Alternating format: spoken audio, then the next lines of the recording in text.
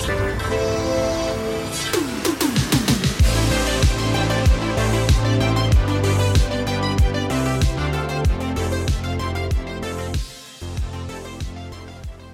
and welcome to Motor Cult episode 40.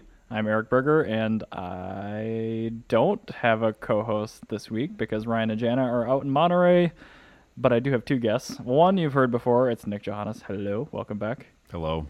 And the second one is an extremely nervous and somewhat skittish and or giddy Brian May.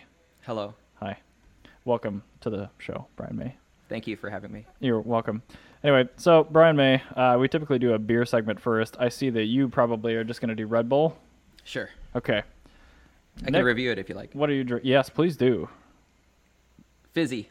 Okay. Good. Do you do the sugar variety or the non-sugar variety? I used to do sugar. Now I'm non-sugar. Oh, damn. Sugar Any free. particular reason behind switching to the non-sugar variety? Not really. Okay. I think it tastes primarily- better. Yeah, same here. Okay, cool. Really? Huh. And Nick, what are you drinking? This is a Summit EPA. Oh, an EPA. Yes, it has sugar in it. Oh, okay. Yes. So does this is a Liney Kugel's Summer Shandy.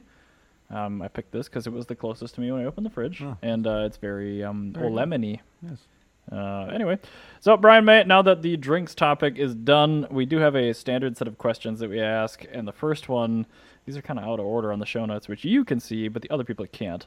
And it's if you're given the choice between two basic types of cars, there's fast cars and slow cars, would you rather drive a fast car slowly or a slow car fastly? So I've heard the question on the podcast. Okay. If you could, I'd like you to clarify the situation in which you would drive a fast car slow. Okay, so let me give you kind of a situational example then. You have a 720S in downtown Minneapolis driving from one end of downtown to the other.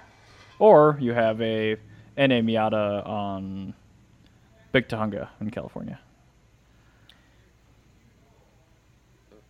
Can we have it at the same circuit or the same course? No. Okay. Then I think the obvious question or the obvious answer is slow car fast. Okay, that is the But- correct answer. Yep, that's fine. There's a major caveat. So Brian May, I'm not interested in your caveats. Moving on. Next is, what do you drive? So I do have a four-door 335 that has been pretty much dormant for a couple of years. I was gonna say that's the car you were driving when I first met you back Right. in the day. Which was, I think, the Imola open house. We were at Park Tavern at an MNBMW.com meet. Yeah, I thought you and I met at the open house at Imola, and then we went to Supermoon Buffet after that. No, like that was 2010. after. This I think Okay. I met you in like 2008. Okay. It probably would have been 2009. I got Whatever, 2009. Yeah, I think you had just gotten the car. okay. I think I was making fun of you because you had your license plate zip tied into the grill of the front bumper or something like that. Probably. Yeah. Yeah. You were a Honda guy before that, right? Well, technically my first like car was 99 Civic Si. Is that an EM1? It wasn't an ion thruster. An EM1. That's a type of ion thruster. It is also a body code for, I believe, the 99 to 2001 Honda Civic Coupe SI.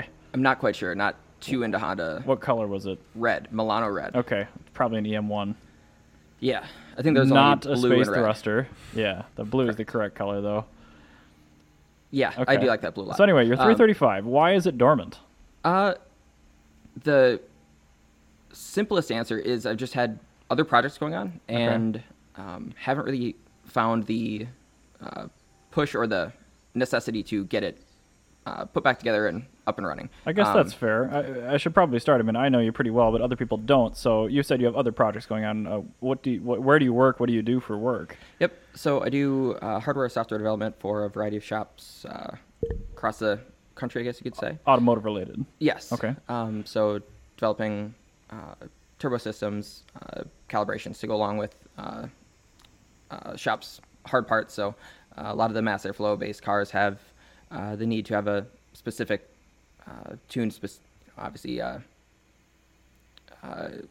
suitable and optimized for that specific intake system. So you're making hot side and cold side hard parts as well as doing tunes, or? Yep. Okay. The tuning work is probably more accounts for more hours of my time. That's but what I know you for, certainly. Yep.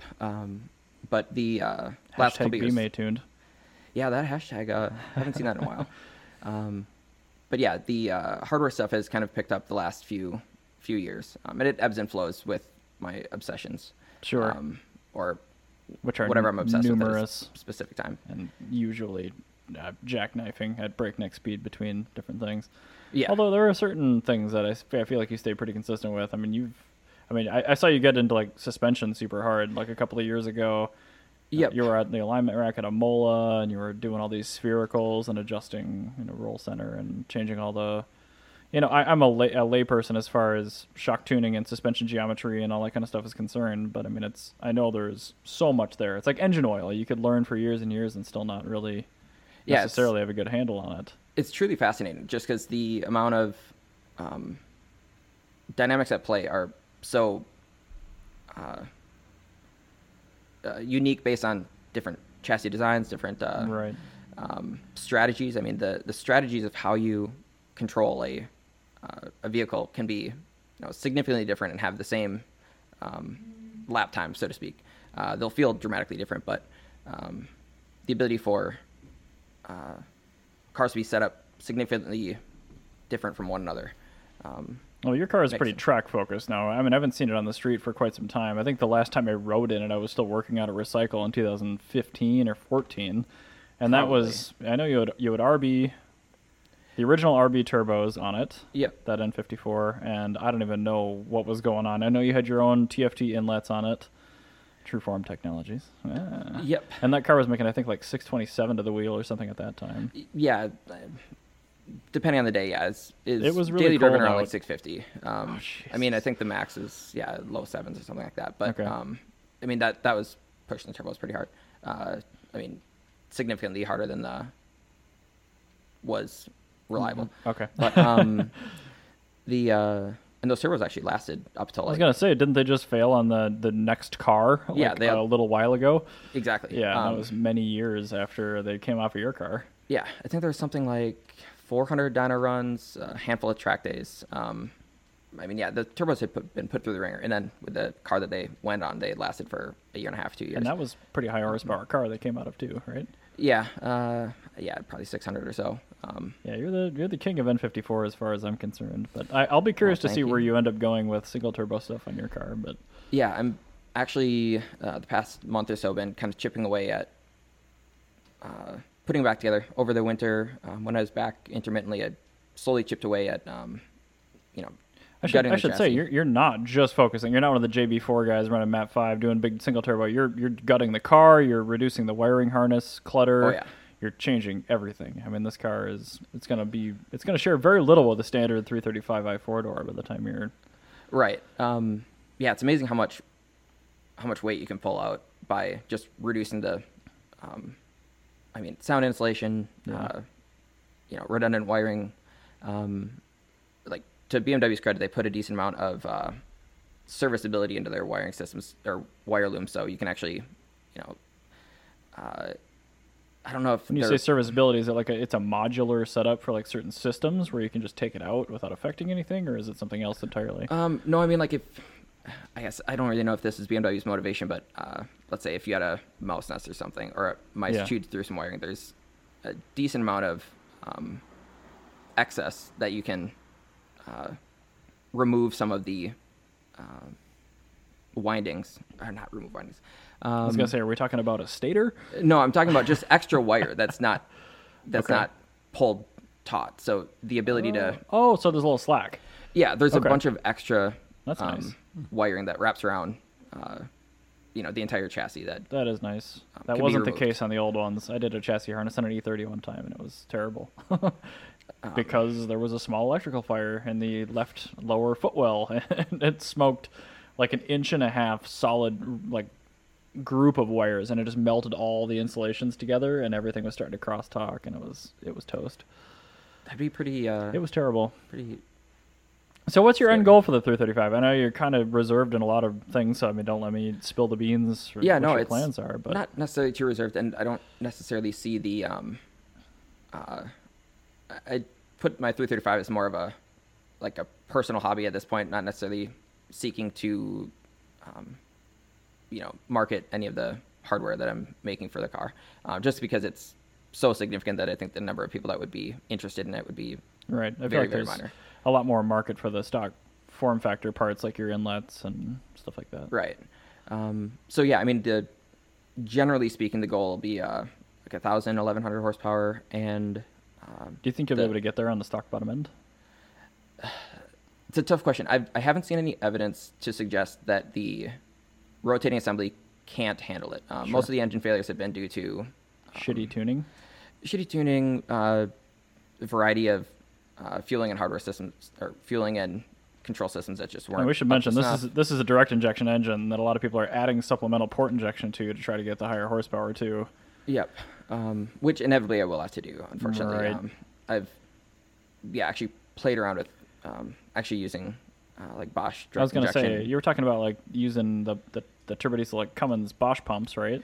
That was A couple of those to increase fuel pressure. Yeah, there's actually quite a more elegant solution that I'm going to be working on with regards to higher capacity, high pressure fuel pump. Okay. Usually the limit is there aren't a huge amount of rotary style high pressure fuel pumps. They're all driven off the cam. Okay. So rotary is belt drive or what? I mean, usually, somehow gear driven off the. Because I know the crankshaft. N54 has got that weird hump on the side of the block, and it's got the HPFP mounted on the back side. But is that gear driven? Is it chain driven? I haven't actually pulled one off. Technically, it's driven by the chain, driven by the crank, which is first spinning the vacuum pump, and then the high pressure fuel pumps behind that. Oh, okay. Um, Interesting. So and the rotary pump styles are somewhat rare, at least with gasoline spark ignited cars. Well, obviously gasoline spark ignited. I like to do compression ignition gasoline. It's very predictable. Detonations, my friend. Not. I do like JB4 so much. Yeah. And it's funny because you and I go back, because you had a 335 in an auto way back in the day. Yeah. 07. 07, 08 or something. Yeah. So you're privy to the state of, piggyback systems back then, which, I mean, admittedly, I remember the Vishnu Proceed was the jam. Well, yeah, it's important to put it in in some historical context. It's, at those times, the JB3, JB4s were, they're very, very primitive and like traditional like piggyback systems. Trickery box. Proceed is more like a stand back system, but I just remember being blown away by the Proceed being able to repurpose your gauges. Yeah, and I'd put that as like a neat feature. I know it wasn't necessarily commenting on how good their tune was or what it was doing to the engine management system to get its results, but I was blown away by that one feature. Like, wow, my fuel gauge turned into a boost gauge. Yeah, and a lot of people are quite impressed by that. But I like shiny things. At this point in time, and the primary reason for the popularity of those systems was, getting the OBD2 protocols to read and write to the ECU was very, very limited. Sure. And not only that, once you're actually able to read and write the ECU, having all of the... Well, you got to get the definitions for the tables and all that. And yeah. Depending on how much money you wanted to spend, like you could so get much that. money. All of it, really. I don't even like keeping money. Just burn it, light it on fire, use it as toilet paper. Yeah, don't we all? Okay, so your goal for your car, Yeah. okay, we've established it's at least partially power. Are you going to use it just as a track car? Are you going to use it as just like figuring out what all the limits of the hard points of the car are? Yeah, I think the primary intent for the car will be like half-mile roll racing type events. Okay. And it'll still be set up for... I'll still do a handful of HPDEs and fun stuff like that, but obviously I'll have a significantly smaller turbo for... right, because you're planning to run, I'm guessing, something in the 80 millimeter range, maybe even bigger for the... Yeah, so right now what I've got is a Gen 2 7675 Okay. Precision, which, it's a rated like 1,300 horsepower turbo, which Sure. it's properly big. But essentially, it probably won't come on or won't spool till 5,000 RPM, which isn't necessarily that bad, but Right. for the most part, the transient response and having it behave in a enjoyable manner for a road course would be pretty limited. Oh God, no, yeah. So yeah, I'll just downsize to a 5.858 for road course fun. For sure. Yeah, 5850 is just spool super quick on that. Yeah, I mean that's a perfect turbo for those cars. I mean, I've got a 5153 on Brexit, which is a 3.2, and like that thing, it's not like 335 with stock turbos, no lag, but I cannot believe how fast that thing comes on. It's really enjoyable, even on a lower boost level. So, and you just got that running like last week? I put it in turbo in a few weeks ago. I took it home from here last night, which I think is terrifying. And Corey was behind me. I blinked and you were half a mile ahead of me. Well, I gave it plenty of time to warm up, but when I allegedly got in Mexico from 494 East Mexico to 35E North Mexico, I shit-canned it through second, third, and fourth, and yeah, that car is way more power than it really should. And it's only running 7 pounds of boost right now because I haven't shortened the wastegate rod back down to 12. Just clamp it shut. No, that engine won't take it. It's stock rods, stock everything like that. It's got a really good head gasket. It's got a really nice head on it. It's got ARP 2000s, but the rods, especially, I mean, it's got a Miller war chip on it for tuning, MAF based, and like it's a base tune, and it's running like 13.2 AFR under boost, which seems a little lean for the kind of gas I'm running in it. So I really don't want to put that much more boost through it. Yeah. How do the transmissions hold up on? Like, it's got a adding ZF in power it. Those things will take more than 1,000, no problem.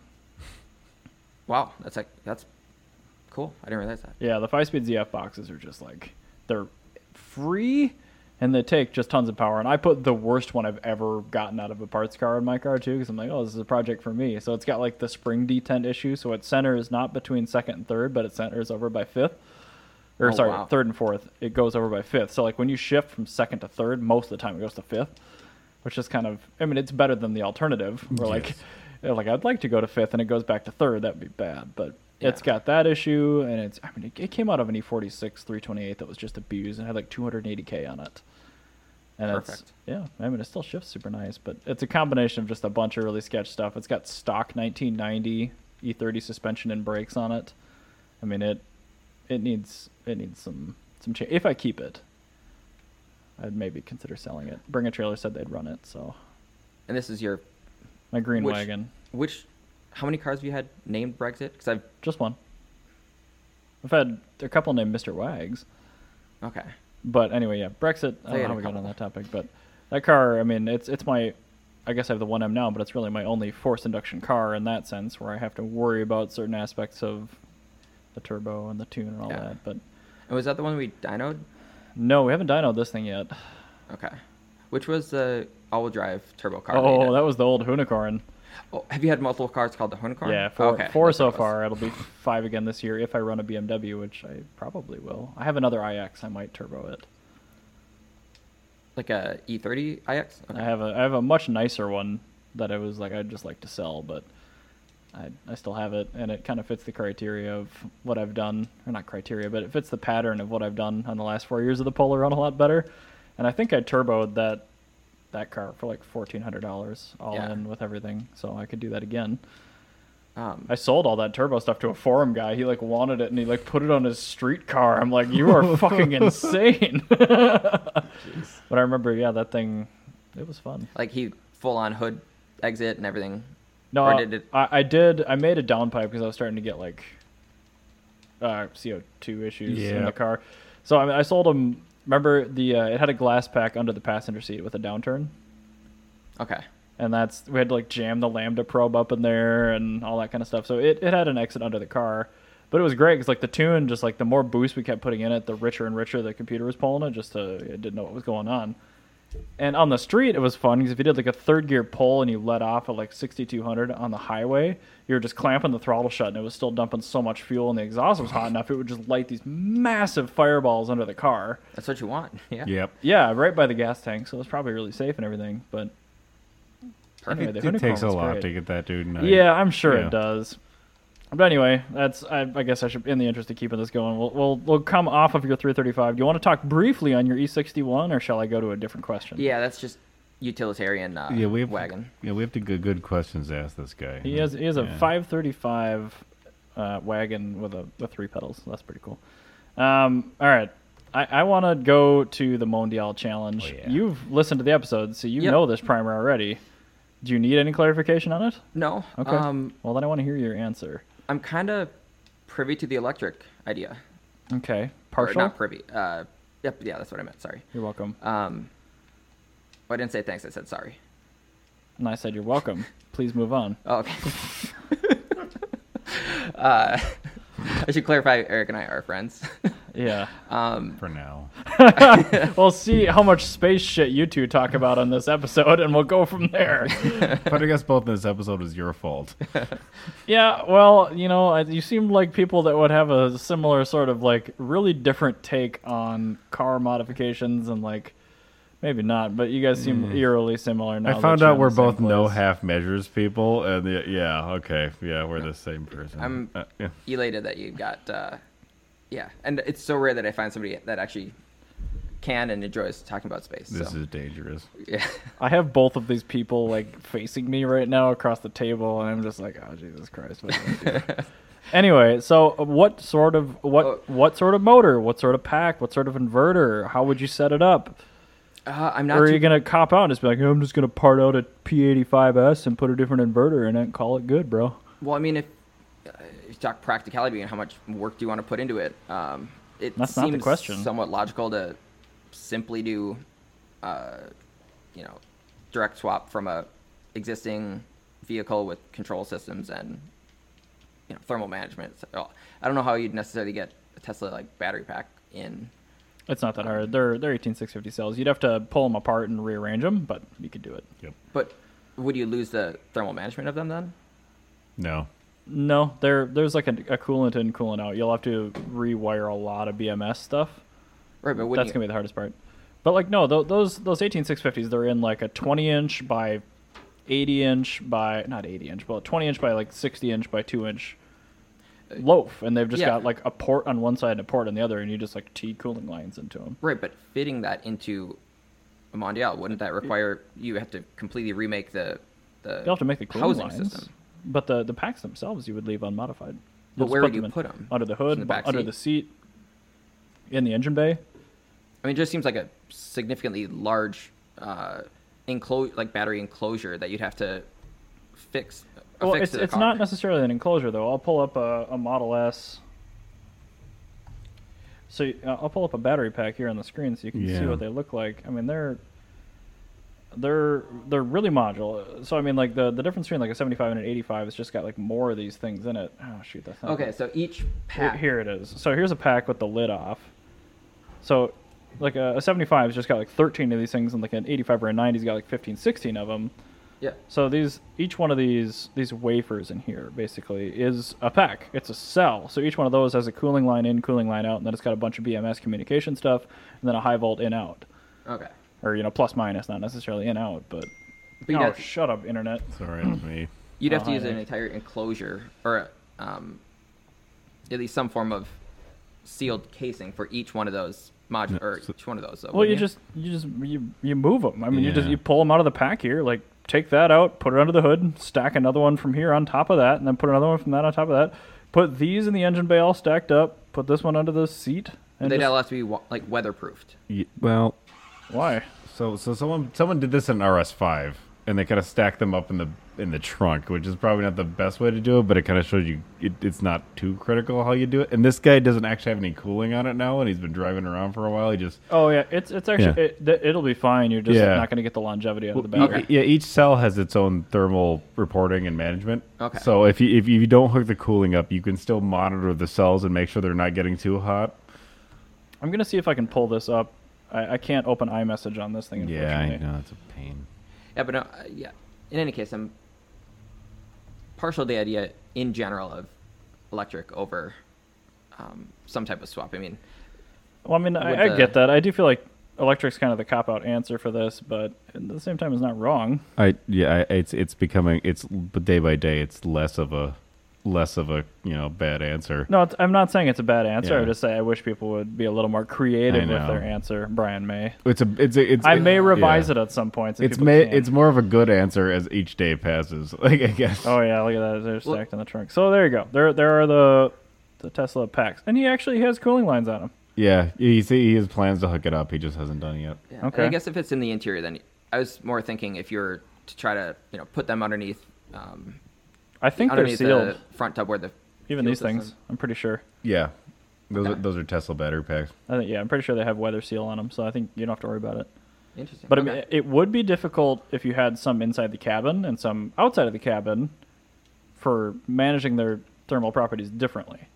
Because I mean, you're gonna end up supercooling some of the batteries if you're trying to, if they're in a conditioned space versus under the hood where there's a lot of airflow. So I mean, that's something you'd have to think about certainly. But I mean, BMS is so complex now; people can probably handle it. Yep. And I don't think Tesla uses resistive heating to heat the packs, but they might. Actually, I bet they do. Come to think of it, when I was borrowing Mark's P90D and I hit the max battery power thing for the Ludicrous launch, like all the fans in the front kicked on and stuff, and I'm like, I think that thing is just like heating up all the cells and it's cooling Yeah. packs differently to try to get them all even or something like that. And that one's the Ludicrous, so it's got the Inconel battery contacts for an extra 10 grand Wow. to make the batteries flow better and stuff like that. That's the only thing the Ludicrous mode does as far as I understand. I don't think it's a higher output motor. I think it's just Wow. Inconel battery contacts. Anyway, okay. But I'd clarify. I'd more so say that I'm not compelled by any of the standard gasoline or diesel engines that have been proposed so far. We get it, Brian Mayer. Cool. It's fine. I'm not even that necessarily that big of a fan of electric cars, but if you're Well, going to do something like like you, that, sounds like you really love them a lot. I like them. Sounds like you love them a lot. I actually want to go back and look at that Audi swap thing later. I want to see what inverter and controller he uses. Yeah. I don't yeah. think you can use the Tesla one. Those things are pretty locked down. I mean, maybe if you could like skeleton the chassis harness of the Tesla enough, you might be able to trick it. But Well, that's I feel what I was like thinking. you would Yeah. need a bunch of stuff like the stability control. I think you would need to retain that. So like wheel speed sensors, matching the type and variety, and steering column probably. Yeah. Ugh. Anyway, I'm going to go on to the final question, which is, I don't know how much of this stuff you actually go to anymore, but do you have any favorite events or local car shows in Minnesota? That's tough. Yeah, I used to, avidly go to Cars and Coffee. I mean, it's a horrible excuse, but yeah, just kind of been a bit too busy to make it a regular attendance. Sure. I'm a big fan of like shop open houses. I like going to those a lot. Do you go like the Grimspeed one and the Castech one? And No. okay, I just simply haven't, unfortunately. But when I think of events that I enjoy, I put those as Okay. the types of so events. that's just the type of event. Yeah. Okay. That's fair. I mean, Yeah, unfortunately, kind of. there's really nothing suck wrong with with that. I just realized I did this thing. I mean, I already. enjoy all car shows. Most of the time, it just makes me feel bummed that, like, especially the car shows where there's a bunch of like actual show cars there that are pristine condition. Like, Okay, yeah. like SEMA is one of the more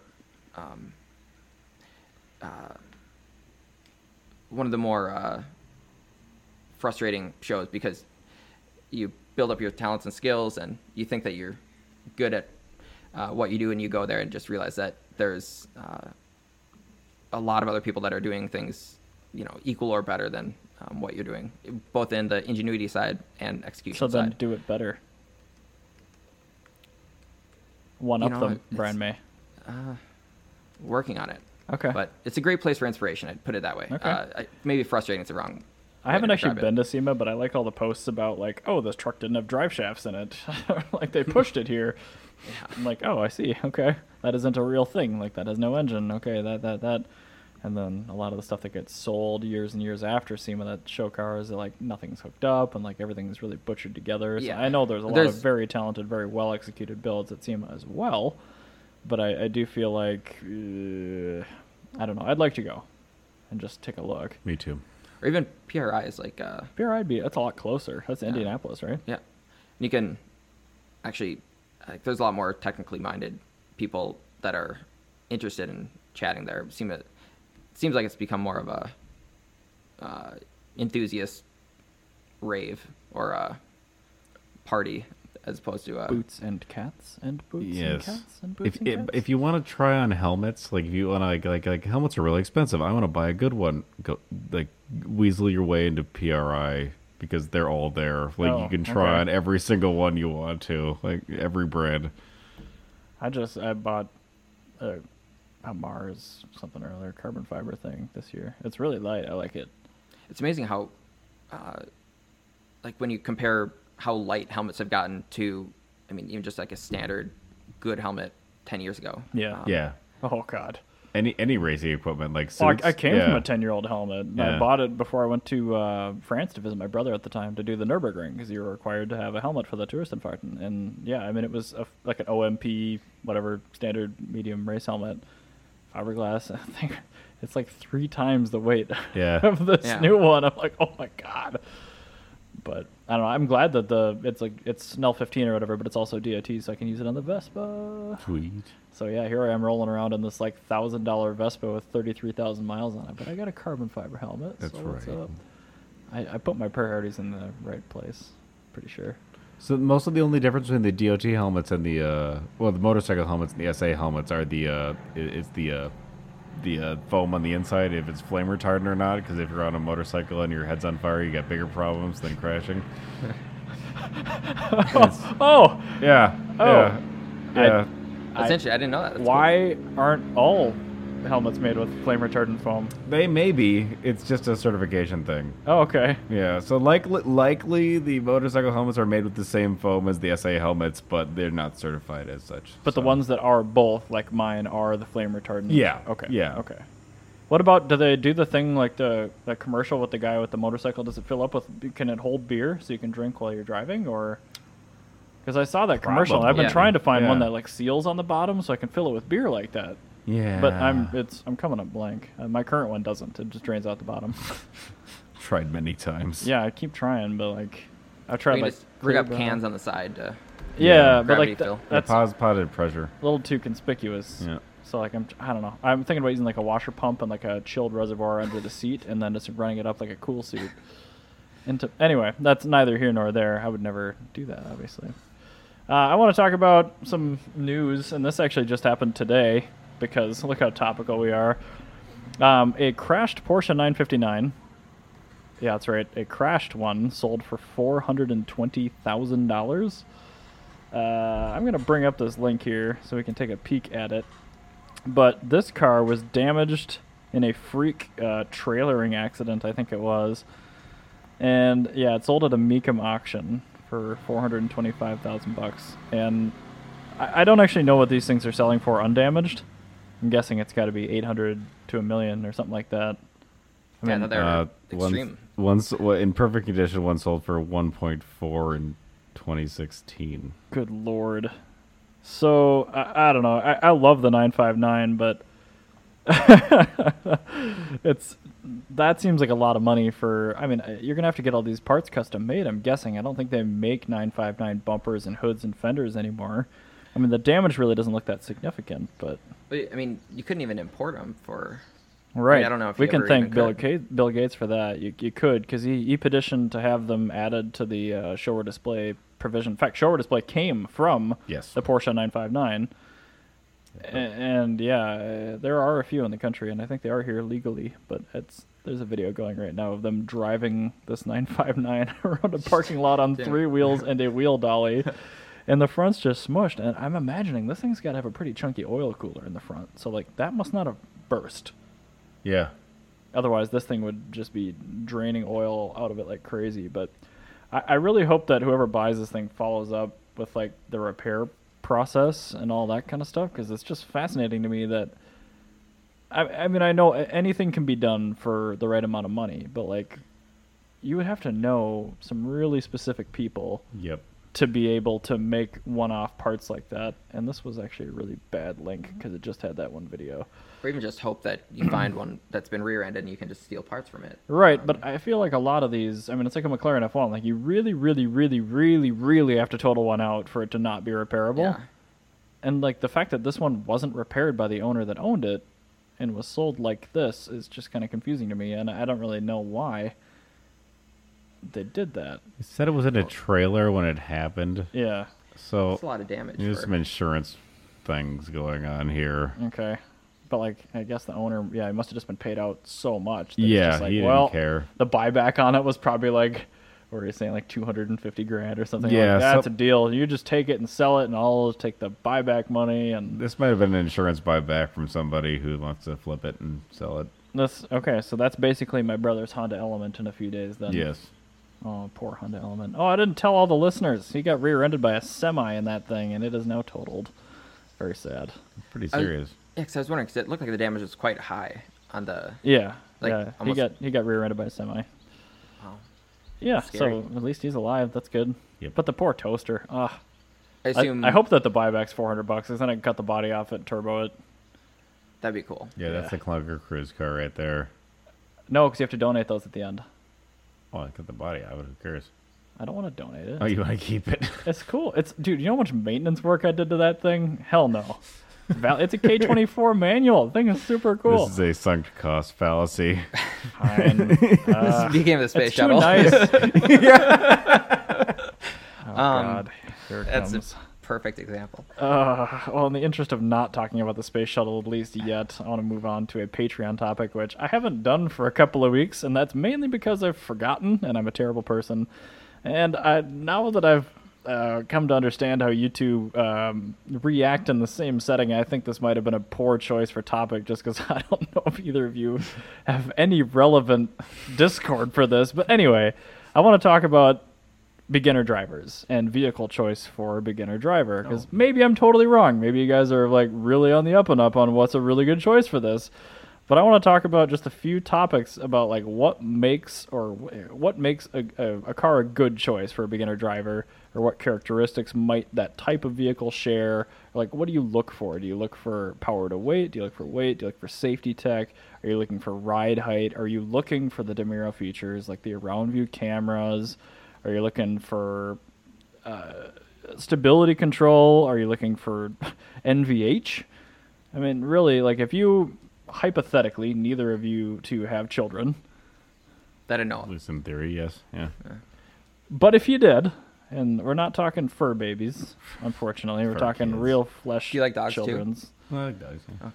What would you look for? I mean, would you have a specific category of feature that you're looking for? Would you look for a body style? Would you look for a type of transmission? Would you look for a reliable engine? Would you look for fuel efficiency? What would you look for? I mean, I kind of have an idea of what I would pick, I'd put my kids in a Crown Victoria.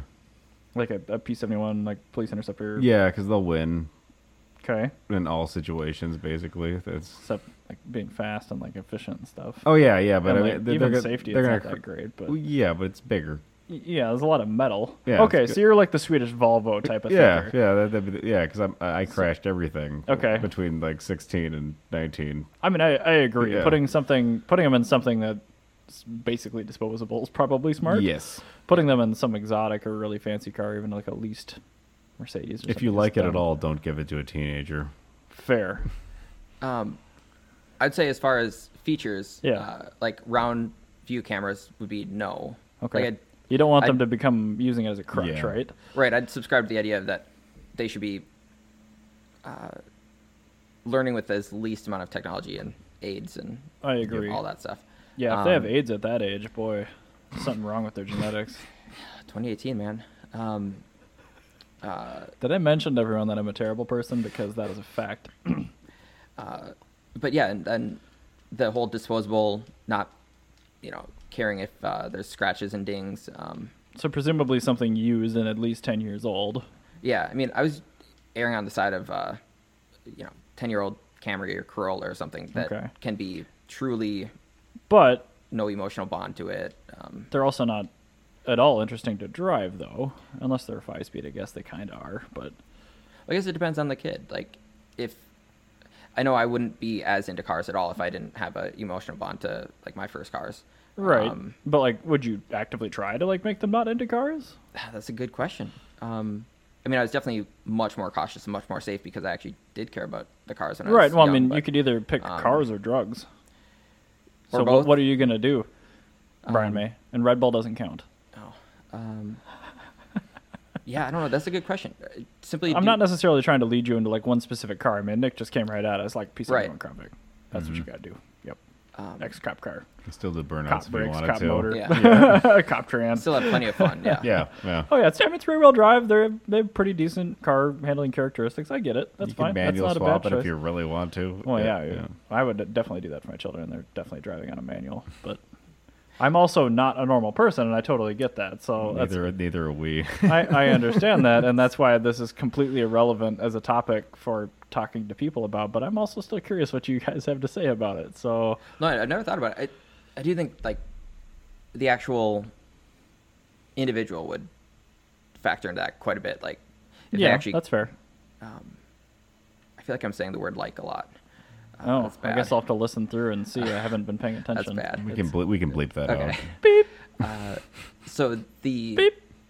the, Oh, I can use the bell. Sorry. Oh, that's right. Yeah. Pre-war bell is now the bleep bell. the tendency for them to be more cautious and like there it goes careful when they're driving could easily be improved by having them drive a car that they care about as opposed to a beater that they know already has a bunch of body damage or cosmetic damage and Right. But I mean, a crash is a crash. So, I mean, I guess there's a difference between, like, accidentally brushing up against poles in a parking lot and Or you know, friends totaling and your dri- car. yeah. Right. Yeah, or leaving it dirty inside and things like that. So, it is an interesting question. I mean, you're more of just an appliance, not necessarily anything to script, but something that's disposable. Yeah, that But I would mean- seem very logical. But the Vic is also disposable and also has rear-wheel drive going for it. It has, available transmissions from Mustangs that bolt on. You could put a manual in it for them if you really wanted to. But none of that stuff really, for you, it's just like, don't give them any lane departure, don't give them a round view camera, definitely don't give not. them any assist. But like, for me anyway, when I ask myself this question, I mean, I kind of start with the assistance stuff. I'm like, absolutely not for blind spot monitoring, no rear view camera, none of that stuff. Airbags, yeah, sure, fine. If they crash Yeah. it, I don't want them dead. But I mean, to that point where people are like, oh, it's got to be a 2015 or newer. I'm like, no. The crash standards from 97 are still so good. I mean, anything Yeah. made after that with like curtain bags, like an E46. Like, Yep. you know how hard you have to fuck up to die in an E46? Yep. Super hard. So, for me, I mean, that's kind of what it is. I mean, I really do have to do manual, and the main reason for that is it is really, really hard to multitask and drive a manual. And I'm not saying that like I need them to not text and drive or like eat and drive, but like you have to get really good at driving first before you can start adding other activities into driving a stick. Yeah. So that one would be really important for me. And at least this point in time, I'm not planning to have kids anytime real soon, but like, yeah, something that's disposable cost-wise, something that's easy enough to maintain, that would be big for me. Because, I mean, it's not going to be a brand new car. I know there's a lot of people out there that are like, the youngest driver gets the newest car. No exceptions. No. What? No, you're- Wow, that's yeah, weird. people do that because they're the safer cars. But like, my choice would honestly be a E46 323i manual for a kid because it's underpowered. It has all of the safety tech. It's really, really cheap to keep going. And I mean, by the time I have kids, I think it's going to be a beater. Nobody's That's a going to look good at it choice. like a BMW. So I'm not doing an E36 because that'll fall apart. Yep. E30, no way in hell you're just going to die. But And it'd give them a sense of what. and it's The still fun nice car can enough where be, they could have yeah. some pride in it if they really wanted to. Yeah. But, Yeah. I don't know. If that enjoy driving gene is there, then yeah, the 46 will in any Yeah. form we'll find it. Yeah. Otherwise, I would pick like an E90 325i, but those are fast and Yeah. they're not that easy to maintain. So the E46 wins. It's got all the good aspects of that newer, a little bit fancier car that everyone associates with wealth, but it takes it down to the little more grassroots level. But I mean, it's not going to be a stock 323. It's going to have like HPS pads and it's going to have good rotors and good tires and it's going to have winter tires. But I mean, I think It'd be a great car for them more to than the learn. car, I mean, like the teen schools at DCTC, like I seriously feel like that stuff should be mandatory for younger drivers, but Yeah. it's like it never will be. Yeah, I don't know about mandatory, but I think we should incentivize it. Like Make your quite insurance a lot cheaper? Yeah, like Yeah, if that'd be you nice. you don't have to do this, but if you do, it's a lot Right. cheaper to drive. But I mean, Yeah, the people yeah. that end up doing that, I mean, I'm on the board, so I end up going to a lot of these things just for setup and like takedown. And like, you hear the parents and the kids talking about the events after they're done, And they're like, they've voluntarily just like come back for more of them, not because Yep. they're necessarily trying to learn more. They do inevitably, but they're like, this was so much fun. And just like deliberately losing control of your vehicle, I mean, that teaches you so much. And in Yep. Minnesota, we can kind of do that, just being ghetto people, just sliding around in the winter, whatever, you find some curbs, whatever. Like Corey. I don't know anything about that. But yeah, driver's education, I guess, isn't really a component in this Patreon question, but I think that's a big one for me. I don't know about you guys, but I mean, I guess, Nick, yeah, you just said, like, I agree with you. I think a discount on insurance or something of that nature, at least to compensate you for the initial investment of the driving school. Well, it's just driver's training huge. does not train you for anything outside of when everything is working perfectly. Right. Right, which is It's- why everything is mandated stability control and TPMS. Yeah, and, yeah. We decided to fix it that way as a society, which is bad. Yeah. What about you, B-May? It's something I've never necessarily thought about. Well, we're really putting you on the spot today, then. That's what I was worried about. For the record, Brian May was very worried about being forever immortalized in the internet. So far, I think it's fine. All right. Yeah, the whole teen driving, or even not necessarily even limited to teens, but I mean, I can't think of anybody who's gone through a, understanding your vehicle class, whether it's DCTC or I think BIR does something similar. Yeah, I mean, they definitely do their own sponsored events, and there are definitely different levels of... Yeah. I haven't heard of anybody coming out of that without not only more, practical skills, but a appreciation and almost enthusiasm for, driving in general. Right. And getting out of control in the winter. I mean, there's obviously plenty of people who don't see anything except a dangerous or frightening experience when they lose control in the winter. But Right. I'd say most people, when they would learn how to control a out of control situation, Yeah. It's far more enjoyable in every I agree. It sense of turns you driving. from one of those people that calls in from work and stays home into a person that actually kind of enjoys the drive in the terrible inclement conditions Yeah. to the office. Because, I mean, the last time I had a snowstorm, I think it was last fall. It was like one of the first freak snowstorms we had. The amount of people that I observed coming into my office, A, all late, and B, just like, their hands just looked like white knuckle in it. I'm like what's the problem? It was just like terrible equipment and lack of training. And I kind of get where they're coming from, because like I drove Mr. Wags in that snowstorm with Pilot Sports that are pretty much bald, because I hadn't swapped over to Winters yet, and that was like, driving was terrible. Like it was horrible. Like wouldn't want to go out on that. Yeah. But I realized, like, that same trip with a pair of winter tires, like I could be drinking coffee, going, it was no problem. So I think it's the people that don't have the education and their equipment is so bad that they're scared legitimately. I mean, I would be in a situation like that too. It's not fun. Yeah. But if you can make driving at least interesting enough where people care about it, whether it is with a pseudo-interesting beater car where it has decent dynamics and you can get it out of control and it gives you feedback, and or driver's training or something like that, I think those would be huge for I me think more than...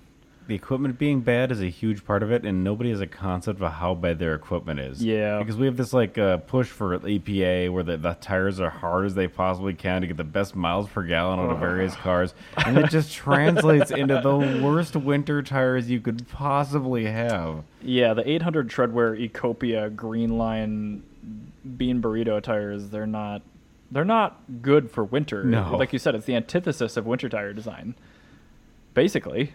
Yep. I mean, the things that make a winter tire good inherently just increase drag and wear. I mean, and noise, things that aren't good for efficiency. Historically, Yeah. I don't know. Fine, I've beat that one to death. Let's Yeah. move on. Well, Maserati Levante CUV. I hate CUVs. Yes. They're releasing a new one. You guys want to hazard a guess as to what they changed on the Maserati Levante and this new one, or at least the main thing? Can you set up higher so you can see around traffic better? No. Oh, Although I'm sure it does give you a quote-unquote commanding view of the road. that's right. Ugh. Really? No guesses, huh? Unless you get beyond, unless everybody buys one, which they I'll have. give you a hint. Yeah. the name of this submodel is called the Trofeo. Oh, is it very fast? It makes more horsepower. Oh, It's- interesting. Wow, yeah. Good. That's just what they need.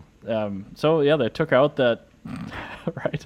They took out that 3-liter supercharged V6, and they put in a 3.8-liter twin turbocharged V8, and they upped it up to 590 horsepower.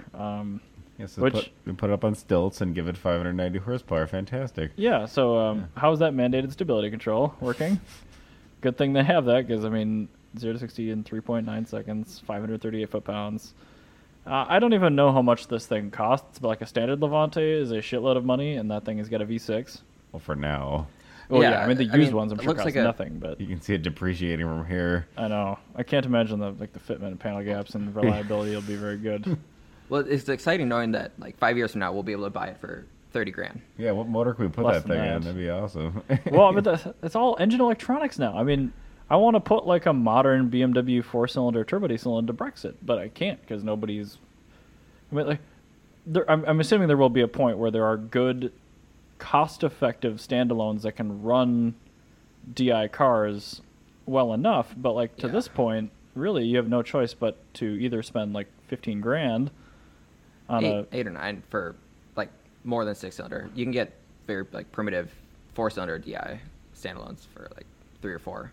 That's still a ton of money, though. I mean, like, if they could just unlock the factory computer and just let me plug certain wires into it and make it run, that thing's got excellent tuning, great maps. Like, people spend millions of dollars tuning the file in that thing. Like, I just want to use that.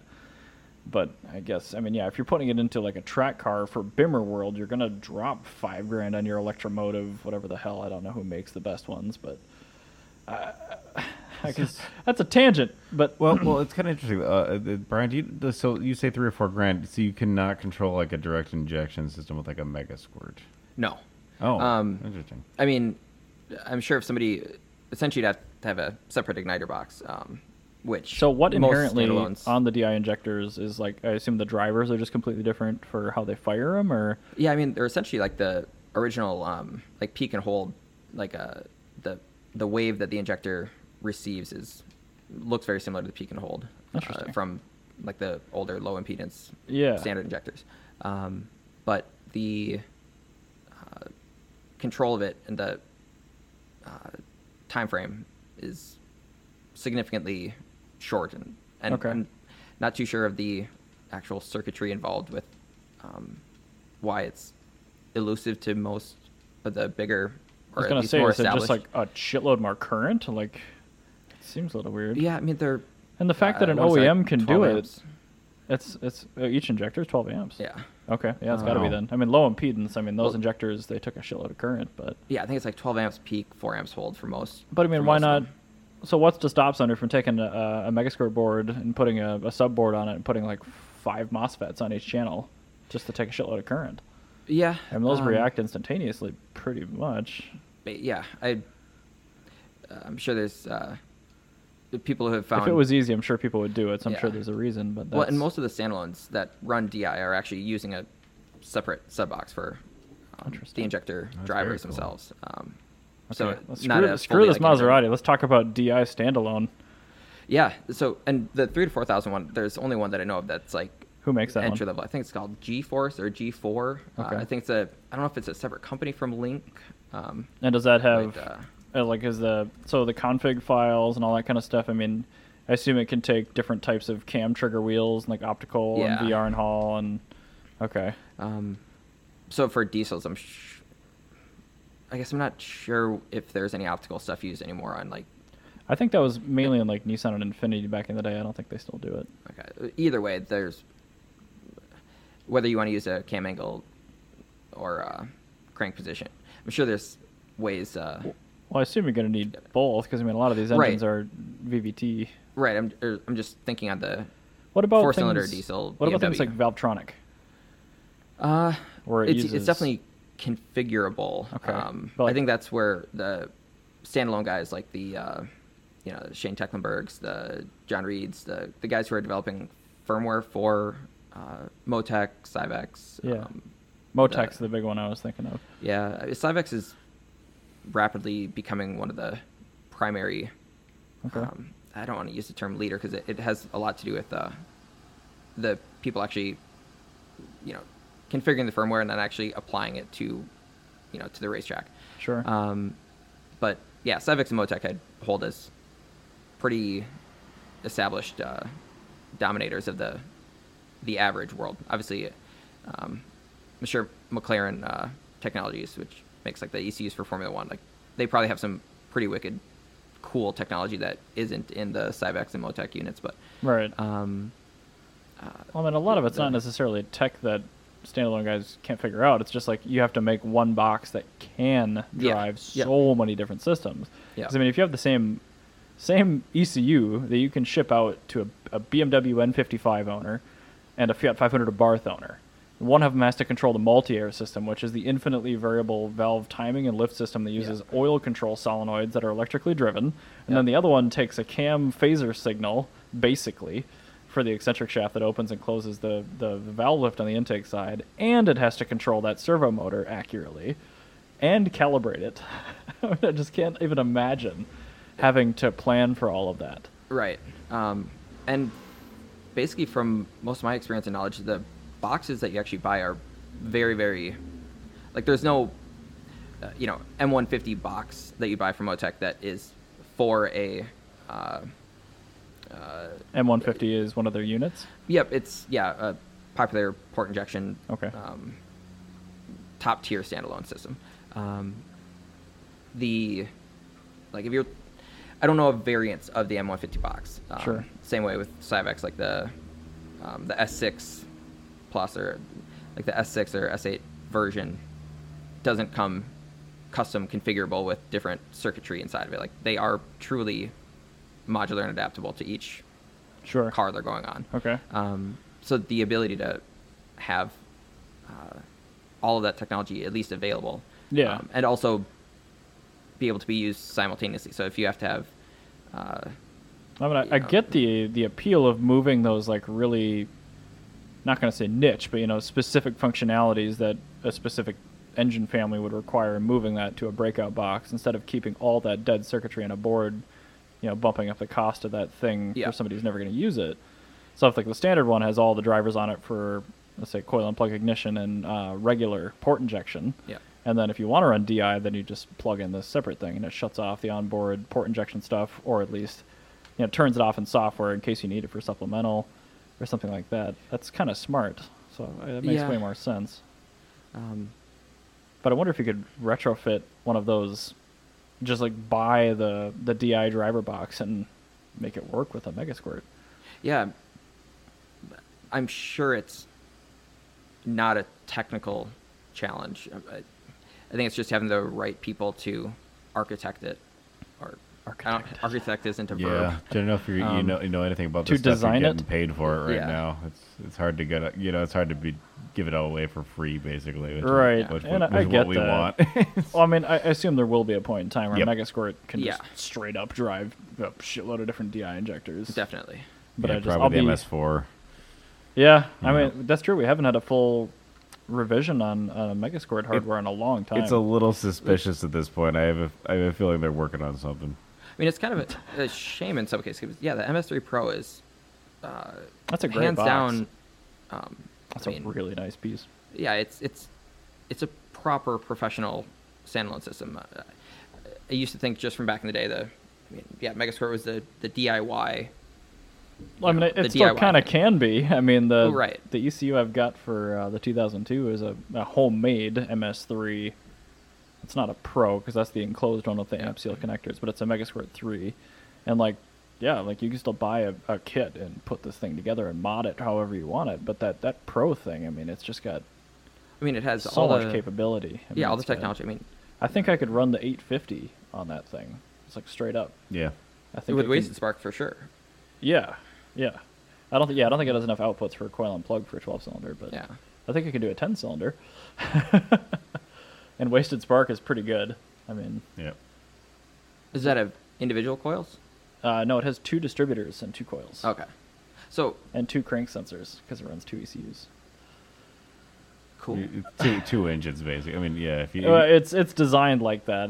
They didn't have a computer that could. They just can't pack that much shit into it in 1990. So that's why they ran 2, and then they ran a separate computer that controlled the electronic throttles. I mean, even new supercars have 2 ECUs. I guess technically in the case like the McLaren, it's 2 Bosch ME17.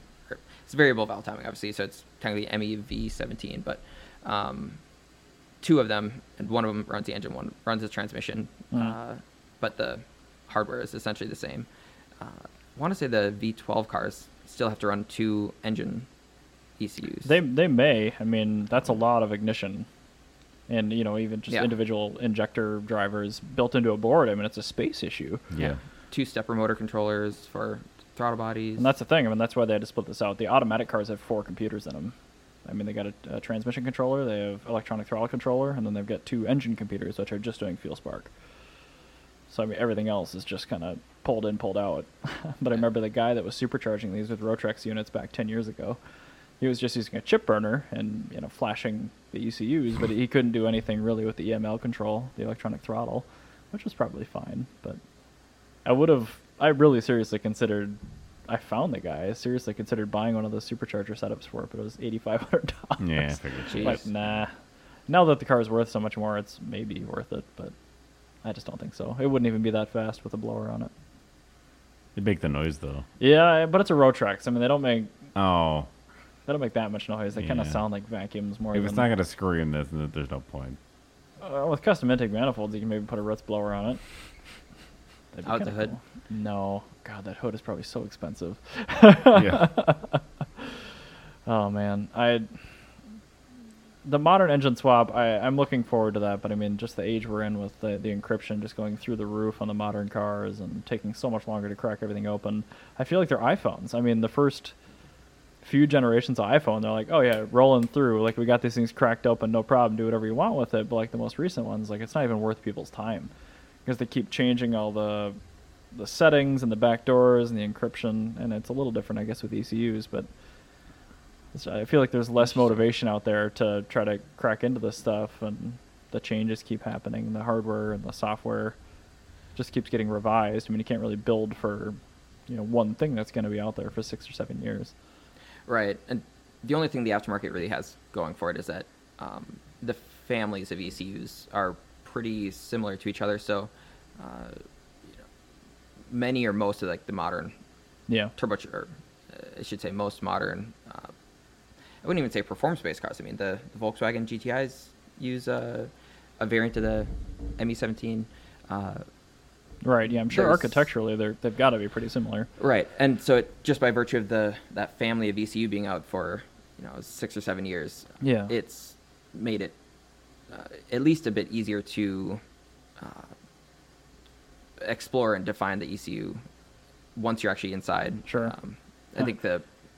I suspect the primary challenge into the future will continue to just be the OBD2 protocols to actually get a proper read and write to the ECU without... Is that a requirement of the OBD2 protocols to be able to read-write the ECU, or is it going to be more of the things we see like fiber optic interface in the future that's separate from the OBD2 port? That's a good question. I would think at some point fiber optic will be mandated to be integrated into the OBD3? something. Yeah, I mean, at some point it has to get to that level. Sure. Well, fiber, that would be like the transport layer, which they're probably not going to regulate too much. They don't really care how you're communicating to the ECU. Maybe not like a regulatory, but from a OEM diagnostic perspective. Yeah. You mean just leaving fiber in there as like an option for a quicker read-write for a service tech? I would, if they're going to regulate anything, it's probably going to be over what you can do to it. They don't really care if you're using copper or fiber to talk to the ECU. Okay. Yeah, it's going to be, whatever. But do you think they're going to have... I assume they'll Yes. leave a provision in the upcoming OBD standard, potentially, whatever that ends up being, if they do ratify it, for an optical transmission technique? Or is it just not worth Maybe it? mandated was a wrong word, but I think the OEMs would want to, at least set a for like standard audio for it. modules and Oh, a variety of God. the other modules that use fiber in the cars, I guess. That I'm I familiar love with, like- optical on home theater. I cannot freaking stand it on cars because every manufacturer seemingly uses a different optical protocol. Yep. That is so annoying. I tried to put an aux input in a Porsche Boxster with a factory nav.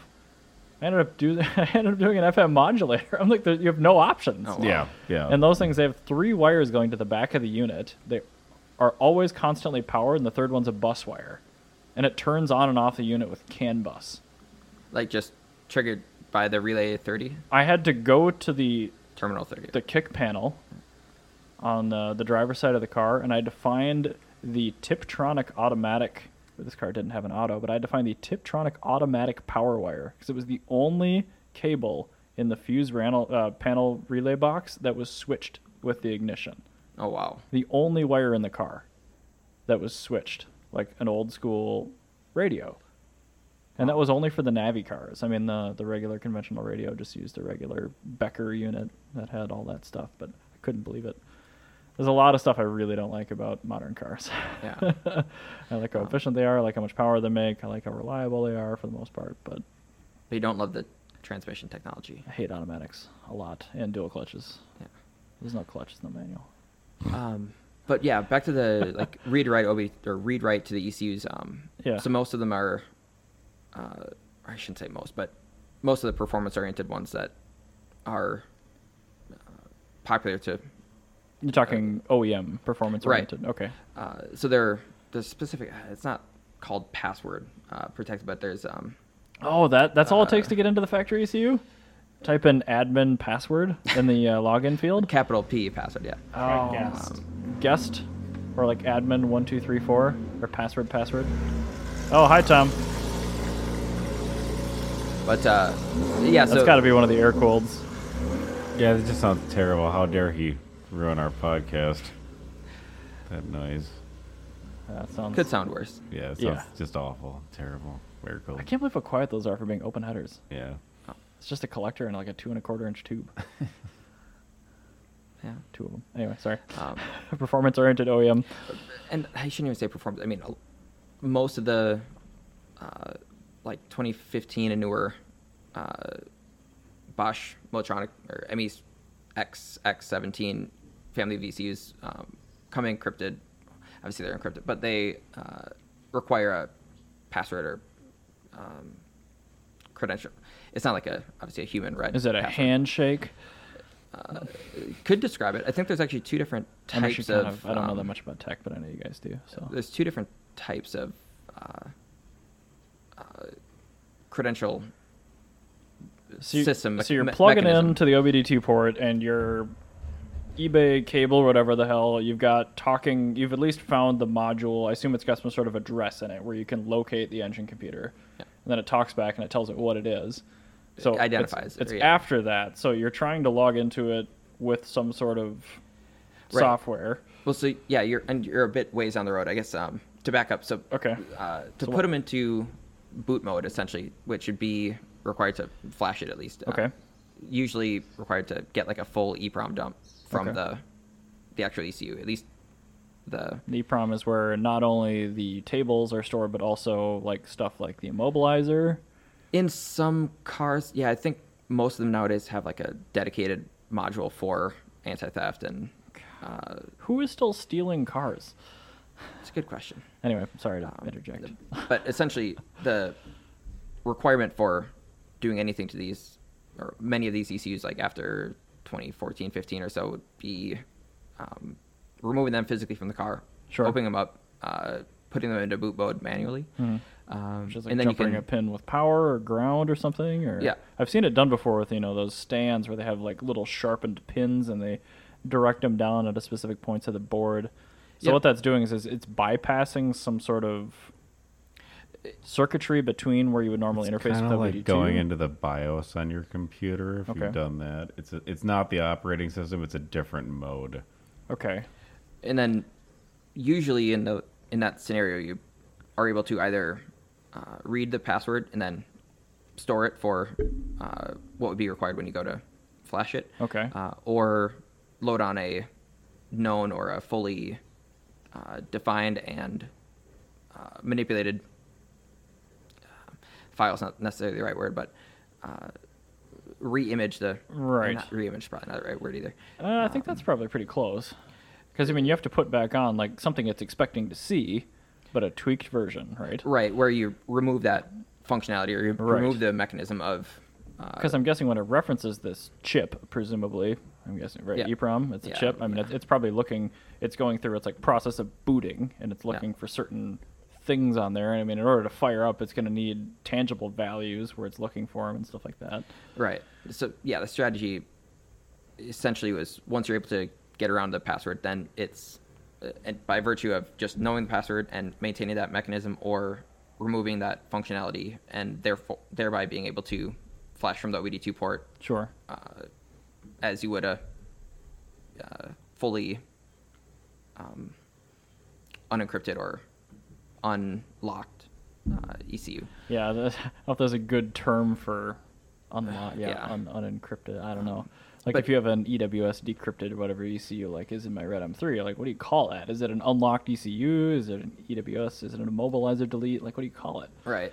Well, and yeah, the immobilizer is a slightly more specific term based on, or not specific term, but more OEM centric. So Sure. if it's an EWS delete, E46 or whatever Yeah. vehicle, that would be slightly more complex.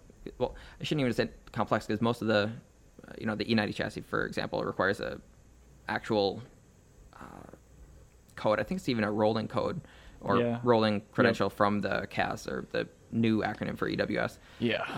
The So it needs a multi-module handshake system. yeah. So Stupid exactly. thing. Yeah. And getting around that probably be just a different challenge, not Right. necessarily a huge I challenge. don't but- even know what the F30s use, but I know it's considerably more rigid even than the first gen. I'm sure it's just a new version of CAS, but Yeah, well, I mean, I know the difference between the E90 and the F30 electronics. yeah, it's significant. nuts. Or any F, yeah, The E series and F chassis, series, yeah, just completely different. I feel like they're ground up different cars. I mean, they kind of are. yeah. So much changed. But inevitably, once varieties of these cars are in the wild for a while, there's inevitably the ability to read and write without physically removing the ECU, which normally those come from very small number of companies that operate out of Italy that find these exploits in the encryption and Yeah. allow you to essentially do all of this without. I imagine, like you said, it'll get tougher, but I mean, there's things like that. And then once you find that for, one of these F chassis cars, I mean, if you find it for an N20, you're going to be able to flash an N55 pretty easily. Because I'm sure that process and the encryption's got to be so similar. Yeah. In fact, they might even run the same DME for all I know. Yeah, it's they can do things between the ECUs now because basically they're probably going to like PKI. I'm sorry, public-private encryption with the certificate. They can do stuff where they use a different certificate for the different ECUs, but if you have the ability, like if you have the access to the BMW dealer tools and you're of the right mind to like decrypt one ECU, you have the ability to decrypt all of them. Right. They can do a little bit more now with determining who did that and maybe trying to enforce it in a case-by-case basis, but people are still going to do it. So Right. I figure if somebody can put it into place in the first place, somebody else can take it out. But it's just definitely getting tougher. Yeah, and But I mean, it's not It's- something yeah. you can just like brute force like a web key, I imagine. I mean, it's got to be a lot more yeah, sophisticated way than too that. big. It'd take years and years. well, I've heard there's actually a bit off topic, but in one of the recent Oh God, no! Are we talking about space shuttles now? No. In one of the recent platforms that I've been working on, apparently you currently have to physically remove the ECU too. Sure. At least the initial read-write, and then you can do it through the OBD2 port. But essentially, the guy who's working on developing the read-write from the OBD2 port without unlocking physically each device or each ECU. Yeah. So actually has like a pretty sophisticated AI system to actually find that exploit. Oh, nice. I'm not too. I mean, that's a bit beyond my comprehension on what's actually being used. Whether it's just simply running through a million different options a second, or if it's Right. How exactly it's determining that, I'm not exactly sure. But apparently, it's like a nicely sophisticated system that he's describing as AI to find those Well, I mean, I suppose if it can run through a lot of really standard operations that, a person would normally have to do, I mean, yeah. Yeah. And that AI system would get much, much, much more efficient if you had a couple of very similar variants of ECUs along makes or models, too. So, yeah, if that progressed and it got better and better, by the time it unlocks, like I said, a Golf R ECU, you could probably unlock a McLaren ECU pretty easy after that. Yeah. But yeah, the Golf R's use like CMOS, like Siemens Tricore version, which is kind of strange because the actual architecture inside the ECUs looks remarkably similar. Very, very similar. But Golf R's use Siemens or CMOS, and the Interesting. regular GTIs use Bosch. That is super weird. Yeah, I really don't understand the motivation behind that, but Interesting. Well, trippy. I mean, again, it's such an interesting topic. We could talk, I'm sure, for hours and hours about it, but probably shouldn't in the interest of just making sure I don't absolutely kill people with boringness. Yes. This is going to become a 3-hour episode. No, like, and really that's the thing. easily. We're pretty much right at the time I would normally kind of cut off a Motor Call episode. So, in the Sorry. interest of not talking to everyone about space shuttles and the difference between motors and engines, or what is it, and rocket versus throttleable, is that what it is? Yeah. Okay, yeah. In the interest of not talking about that thing I just said, Baiting us at this point. I'm honeydicking you guys with the taste of space. But anyway, thanks very much for joining me on this we done? weekend where Okay. Ryan and Jana are out of town. And, Happy to be here. Yeah. it's been Enjoyable. much quieter. It's kind of nice. Anyway, yep. Thanks again for joining me. And the next voice you guys hear will probably either be me writing an intro for Ryan's episode, or it will be Ryan's voice and an entire episode from Monterey. So we'll see you guys Wednesday.